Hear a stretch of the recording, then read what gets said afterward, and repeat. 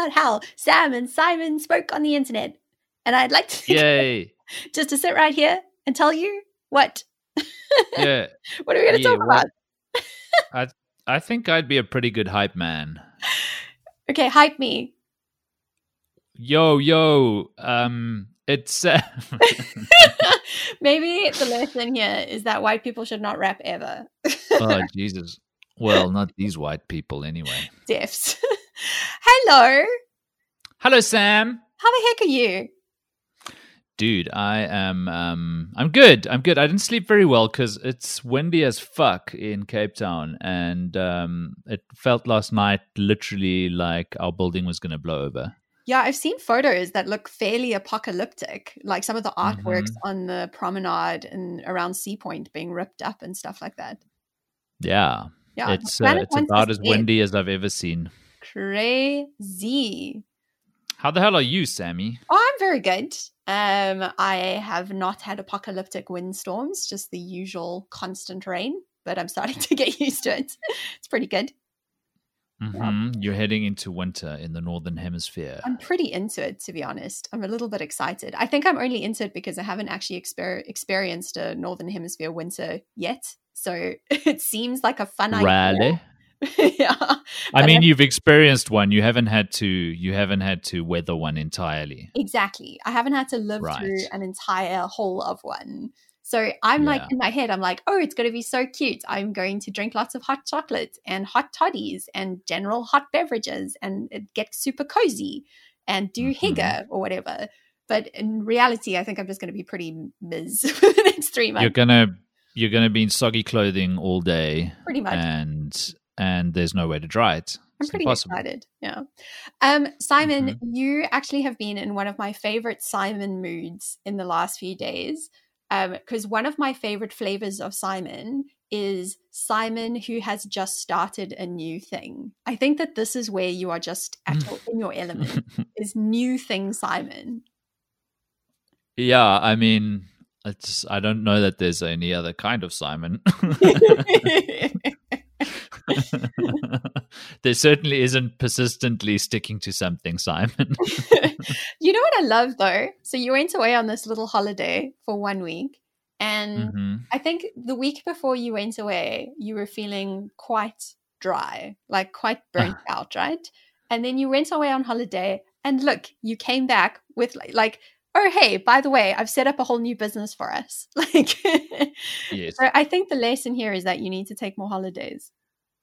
Yeah, that's usually the boredom. It's from whence new things come. But you're also an excellent version of Sammy now, which is big, gigantic writing project looming, Sammy. It's my favorite Sam as well. Yeah, new writing project is the best because there are so many things it could still be. And I like, you go through the trough of disillusionment in any project where once you've started it, you're like, oh, actually, this is shit. Like in my head, it was so magical. And now that I've actually started doing a first draft, it's so shit. And then you write through that. And then eventually you decide you don't love it, but you can handle it.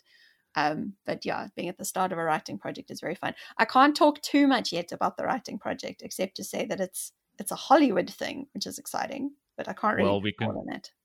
We can say it's a writing project. A writing project, yeah. It's amazing how all creative work has that thing, though, that, whether you're starting a business or gearing up for a writing project or making a paper mache house for your guinea pig, it's always the devil's in the details, right? The ideas are shiny and beautiful, and then once you start unpacking them and actually having to turn them into a real thing in the world, you discover all the things you didn't know. Oh. And then that's where it becomes difficult. And that's when I go on holiday and start another new thing. It's like the metaphor that I once heard, which I really liked, is it's like looking at a really simple map of like a hiking map. That's just a very simple line from A to B. And you look at it and you're like, yeah, that looks fine. And then you actually start walking that path and you realize the path is full of boulders. And you're like, oh, yes. Actually, no. It's like looking at the London Underground map and then finding out that you actually have to run the rails yourself. Yeah, exactly. And I mean, to be honest, as much as I bitch about this, I am one of those people who really does actually like the process of writing, not just the concept of writing or the feeling of having written. I do generally actually really I like the craft of it. Like I really like sitting with my butt in my chair and trying to figure out what the right word choice is. But it is just that moment where it's the gap between how magical it is when you first think it up and then how absolutely shit it is when you first write it down. That's just like, it's so demoralizing. Yeah. I hate nothing more than I do thinking about writing and enjoy few things as much as I do actually writing. Yeah, you're also one of those people who does actually like writing. I know a lot of writers who don't actually like writing. I think it depends on how you're applying your craft. I spent many years having to write things for other people that I didn't want to write or didn't give a shit about. Like fucking press releases about printer ink or whatever. And and so commissioned writing about something entirely banal will very, very quickly kick the desire to write out of you. Oh my God, should we talk about the worst writing briefs we've ever done? So I've got some stinkers. So firstly, one, I used to have to write pieces for the internal Coca-Cola magazine that their staff get in South Africa. Jesus. And I was responsible for writing the column about Fanta, which basically just meant coming up with 135 Fanta-related puns and trying to squeeze as many of them into this fucking lame corporate magazine article. That was a stonker. And then the other job that actually was kind of hilarious was I used to have to write letters pretending to be Ronald McDonald to the kids from the schools where he just done school visits. And I always wanted to like sneak in satanic messages or something. But I did not. Dude, you had it easy. Tell me about I wasn't joking about fucking printer ink. Like one of our and the client wasn't even the people who make the printers. The client was like a reseller for the printers. Oh my they were God. like a local distribution arm. And I mean, literally, they would ask us to write opinion pieces for them, and part of our job was coming up with what the topic would be as well. Oh my God! Like, how do you make clickbait about printer ink? How do you have opinions about printer ink? And they had our dumb company on retainer as well, so we had committed to write X many words about printers and their ink every month. Oh my God! Amazing. There's also something about creative work that is not going to be consumed. Yeah. Like, writing Fanta puns sounds fun as heck, actually. But knowing that nobody's ever going to read them because they're going to be in an internal Coca-Cola magazine that's destined for pulping. There's nothing will suck the enthusiasm out of you quicker than knowing that you're doing something entirely pointless. Absolutely. But I mean, I think that this is a really interesting thing. I'm really glad I had some shit jobs because it definitely did help motivate me to know that I needed to find ways to not have shit jobs. Like I needed to find ways to support writing the things that I actually want to write. And that's a good motivator, right? Yeah, absolutely. Yeah. I mean, that's life, right? You need you need something to compare the good to, Sammy. Yeah. So you do. Simon, have you been learning or using or doing anything recently that has been filling your life with joy and happiness? Yeah, I've been starting new things, which always makes me happy. Look, this year, and by this year we mean 2020 for any of you listening in the future, has not been the easiest year in the world from a doing stuff perspective.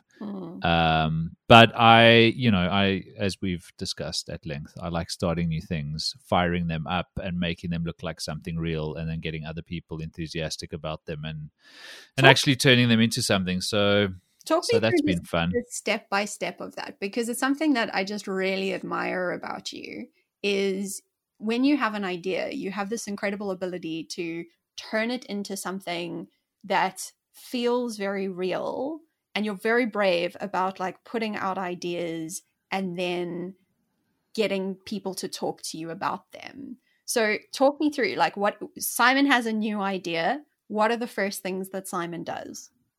It's almost never the same things, though. So I'm trying to think of, I mean, we live in a world that's supercharged for getting ideas to look like real things. You know, in the golden age of starting new things that we're in right now, you've got communities like Product Hunt where you can take something that you've managed to make look like a real product and get very rapid feedback on it. We've got tools like Notion and, oh my God, Super, which I need to tell you about, which is a publishing layer for Notion, basically. So basically, Notion is hi. For those of you who haven't heard of Notion, it's a tool that's kind of like, I don't know, what is it like? It's a little bit like Evernote Google meets Docs. Trello Yeah. meets Google Docs. It's a whack-em-all make documents you can share with other people, whether it's a wiki for your company or a blog post for yourself. I highly recommend playing around with Notion if you haven't. But any of your pages that you make in Notion, you can turn into published HTML. And Super is a thing that takes your Notion, allows you to connect it to a custom domain, for example. And then you basically have a website that you can make without knowing any code that you can publish from your phone, make changes to from anywhere. It's pretty crazy. And so if you have an idea, you can get a website up for it literally from your phone within minutes. You can change and iterate, you know, from anywhere. And it's free for quite a while, isn't it? Notion, I think, is the personal accounts at the beginning of the COVID lockdown. They made basically like free forever, if I remember correctly. So if you're a business and you want multiple users collaborating and stuff, then I think you pay for it. But I seem to recall that Notion made itself free for individual accounts forever. I'm busy checking which is now. amazing. You're absolutely right. Yeah, totally free, unlimited pages, and you can share with 5 guests before you have to get to like $4 a month.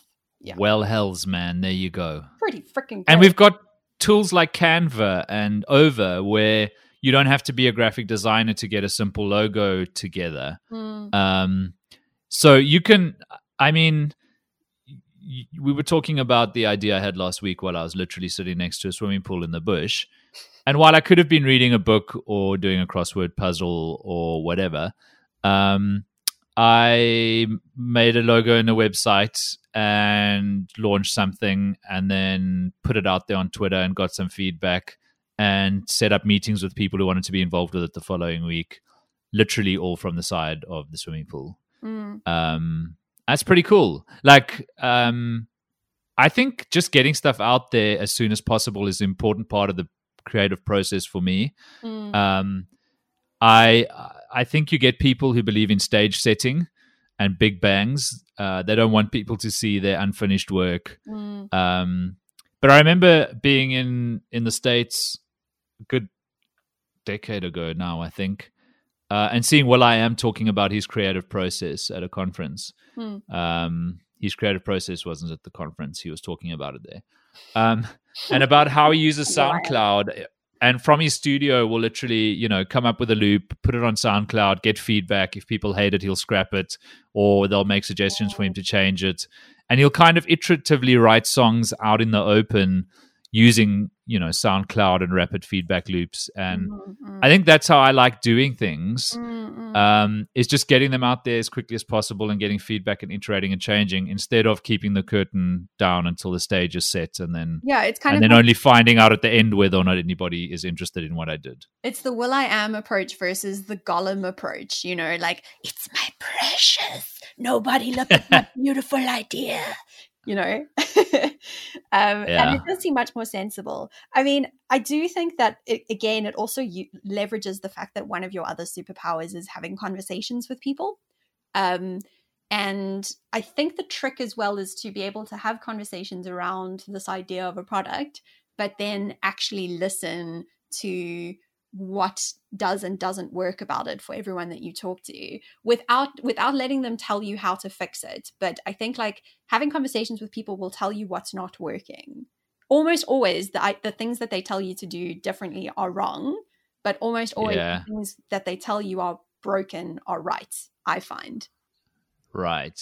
Yeah. Yeah, I think it's a balance, because one of your superpowers is, firstly, putting in the hard work to actually deliver something, which is I'm a trudger. something I suck at. I'm a trudger. But also putting in the thought ahead of time to actually plan and, get to as many of the unknowns as possible, which is why you're a good counterweight to my utter uselessness. Yay. Yeah, good thing we're friends.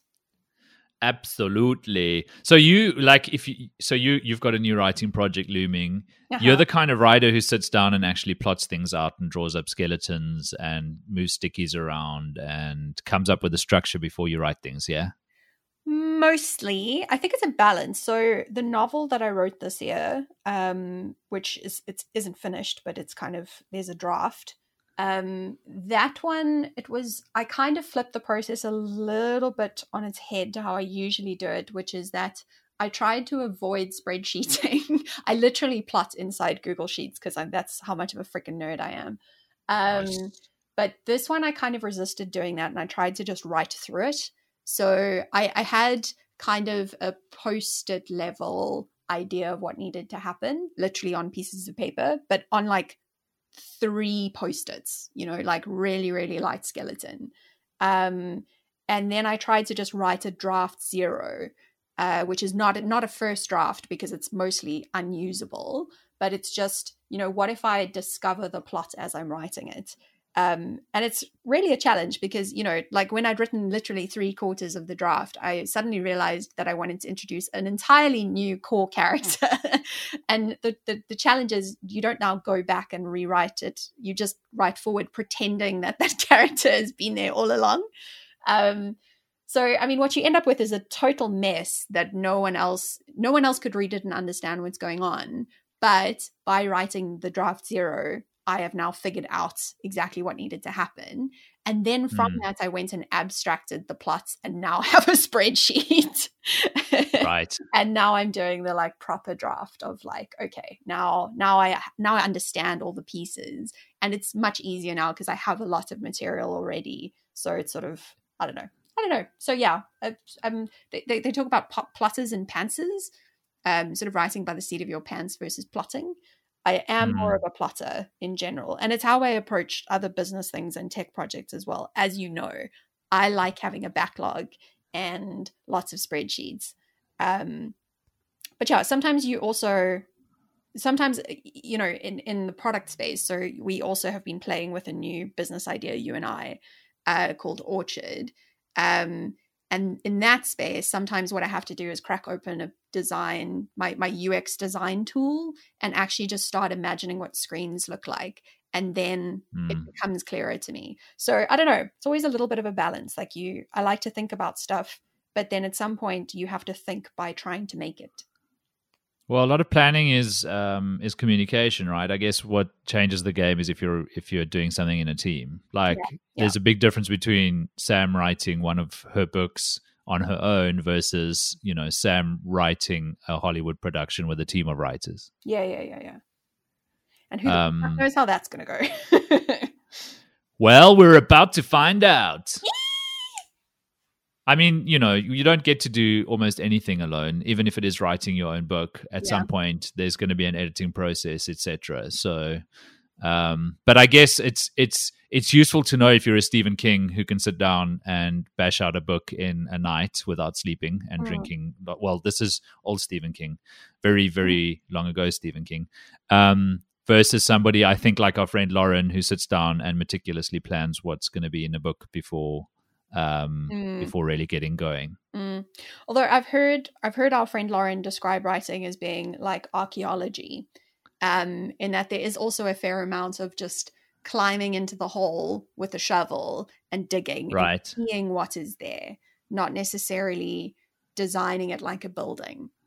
Yeah, which is curiously that Stephen King talks about that as well. He talks about dusting off fossils. Like, I know there's something in this rock, but I'm going to have to chip away at it to find out what's there. Michelangelo used to talk about it as well. Like, he would have to actually start cutting away at the marble to pull out what was inside of it. I think he had a more hi-fi idea of what was inside the marble than most creatives do when they start chipping away. It does.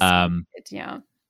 But what I enjoy about any creative process is the surprises that come, because you have an idea in your head, but once you actually start dusting off the fossil, you find out that you thought it was a velociraptor, but actually it's a Tyrannosaurus Rex.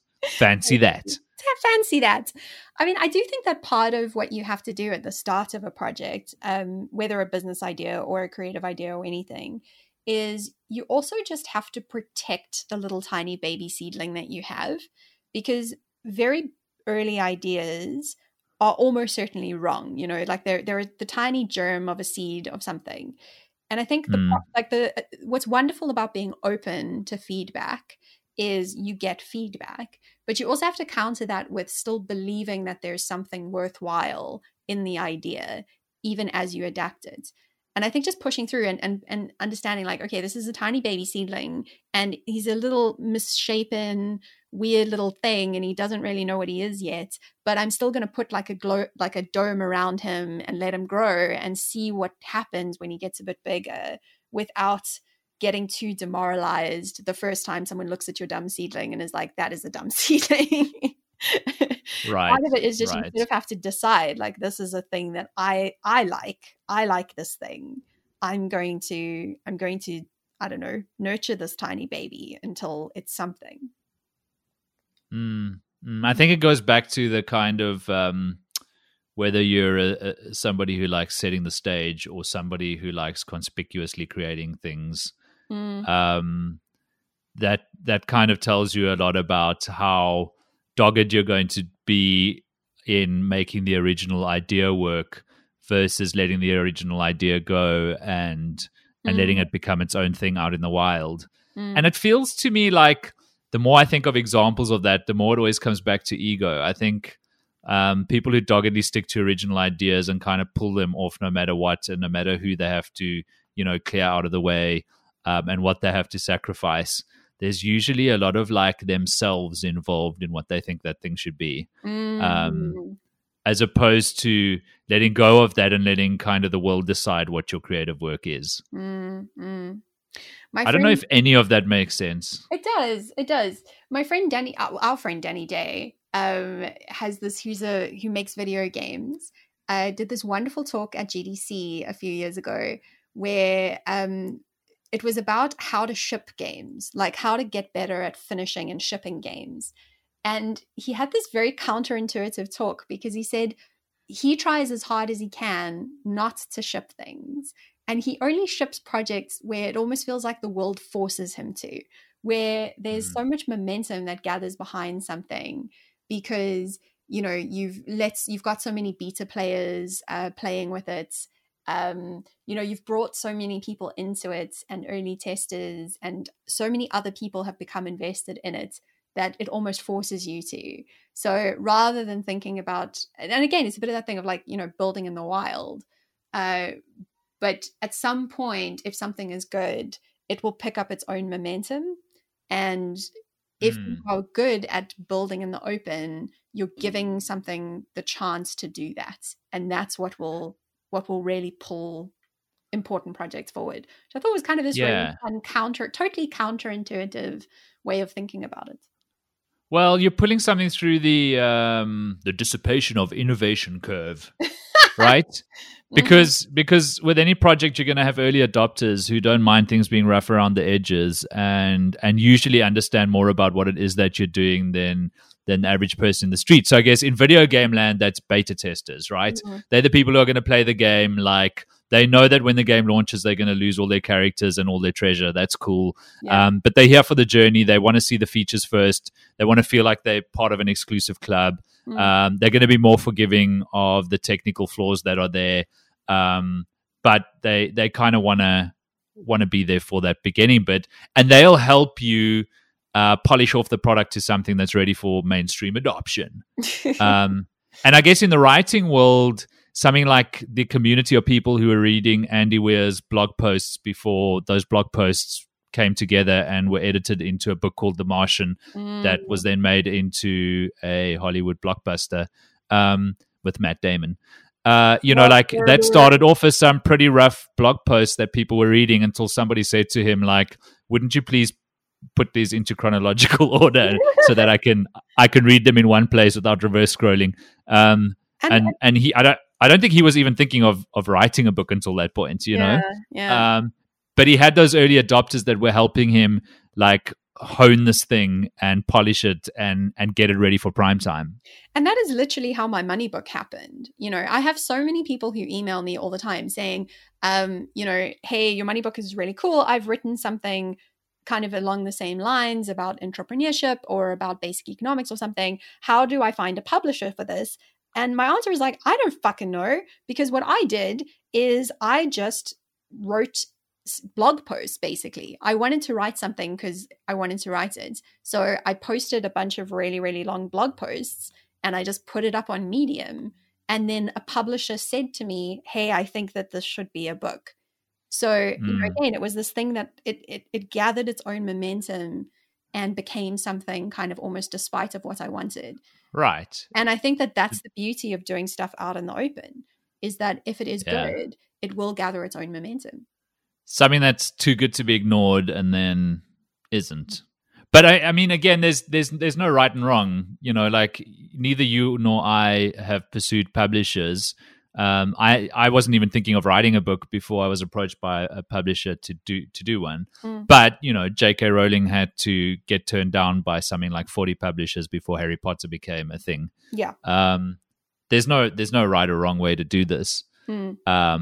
Yeah, but I think I don't know how to do it that way because I. But getting something out there and getting the no's from the publishers or getting the blog post up there that nobody reads. I feel like getting to that point as quickly as possible is the business. And what's beautiful about the world today, as you were saying, with these tools like Notion and Super, is that the thing that turns it into web pages? Yeah. Is you really can publish anything. You know, you really can design anything. You really can launch any business. You really don't need anything because there are gatekeepers in some parts of the world, and you need to convince VCs if you want to go and hire a big development team, or you need to go and convince publishers if you want to publish a traditional book. But there's also no barriers to publishing your own book or building your own really simple app using drag and drop app development tools, Absolutely. Yeah. Yeah. And it's never been cheaper to do that. I think, not long ago, websites weren't a thing, but even getting a cheap prototype out there for people to test was a pretty expensive, laborious process, with a lot of gatekeepers involved. And now not only is it quick and not only do you not need permission, it costs virtually nothing as well, whether we're talking about time and money, to just get something out there and get eyeballs on it and feedback rolling. Very cool. Do you want to tell me about something you love? You know what it's going to be? It's going to be my latest obsession, Dr. Bronner's Miracle Soap. So, Simon, you have actually listened to me rant about this for days. But for anyone who might be listening to this conversation on the internet, I have just moved to a country for the first time that sells this magical substance called Dr. Bronner's Miracle Soap. So this is probably old news to people who live in countries where this thing has existed for 150 years, because that's how old this product is. But it is entirely new to me, and I am so delighted by this discovery. So it's this I love it because it's an example of a company that should not be successful, because they have done exactly the opposite things that every business manual would tell you to do. But basically it was founded by the child of a refugee whose parents died in the Holocaust in Nazi Germany. And he was a refugee to America, and he started making soap. And using this traditional method his family had been making for generations before that. And he started this brand, and basically you can use the soap for everything. It's like the 18-in-1 soap, so you can use it for your face, your hair, your windscreen, your dishes, whatever. But what I love about this company is that Emmanuel Bronner, Dr. Bronner, the original guy, was just this wonderful, delightful hippie who he really wanted to start a soap company because he wanted the soap box, Dirish. And he used to go around and really use his soap as a way as a form of activism, as a way to open conversations with people about the magic of hemp, and to promote his basically his religion called the Moral ABC, and how we all just must be super nice to each other because we live on spaceship Earth. But what I love about this, so the new generation, so I think it's now his grandkids who run the company. So I think the CEO is called David Bronner, and its CEO stands for like Cosmic Energy Officer or something. And his brother's the president. And basically, like, it's this company that like should not be successful. They spend no money on advertising except to send a party truck, a foam party truck to Burning Man every year. The CEO has been arrested several times for doing stuff like planting marijuana seeds on the lawn in front of the DEA headquarters. They donate a lot of their profits to, I think they're registered as a B Corp, so it's a for-profit company, but they donate a lot of their profits to research in psychedelics, fair trade organic supply lines. They have these beautiful rules like the highest paid person in the company can never be paid more than 5 times the lowest paid person in the company. They just do everything right, like right. And they're just absolute weirdos. And I just love, and despite running a company like this, they made something like $122 million profit 2 years ago. Like, they're just this enormous, very successful company, almost despite themselves. And I just love them because, like Patagonia or these other businesses that we talk about a lot, they're just a beautiful example for me about how there's more than one way to make something big and interesting. It kind of feels almost to me like it's another example of how important authenticity is. Yeah. And how weirdly it's probably the thing human beings are best at identifying. It feels like, we're pretty bad at really unpacking our own behavior.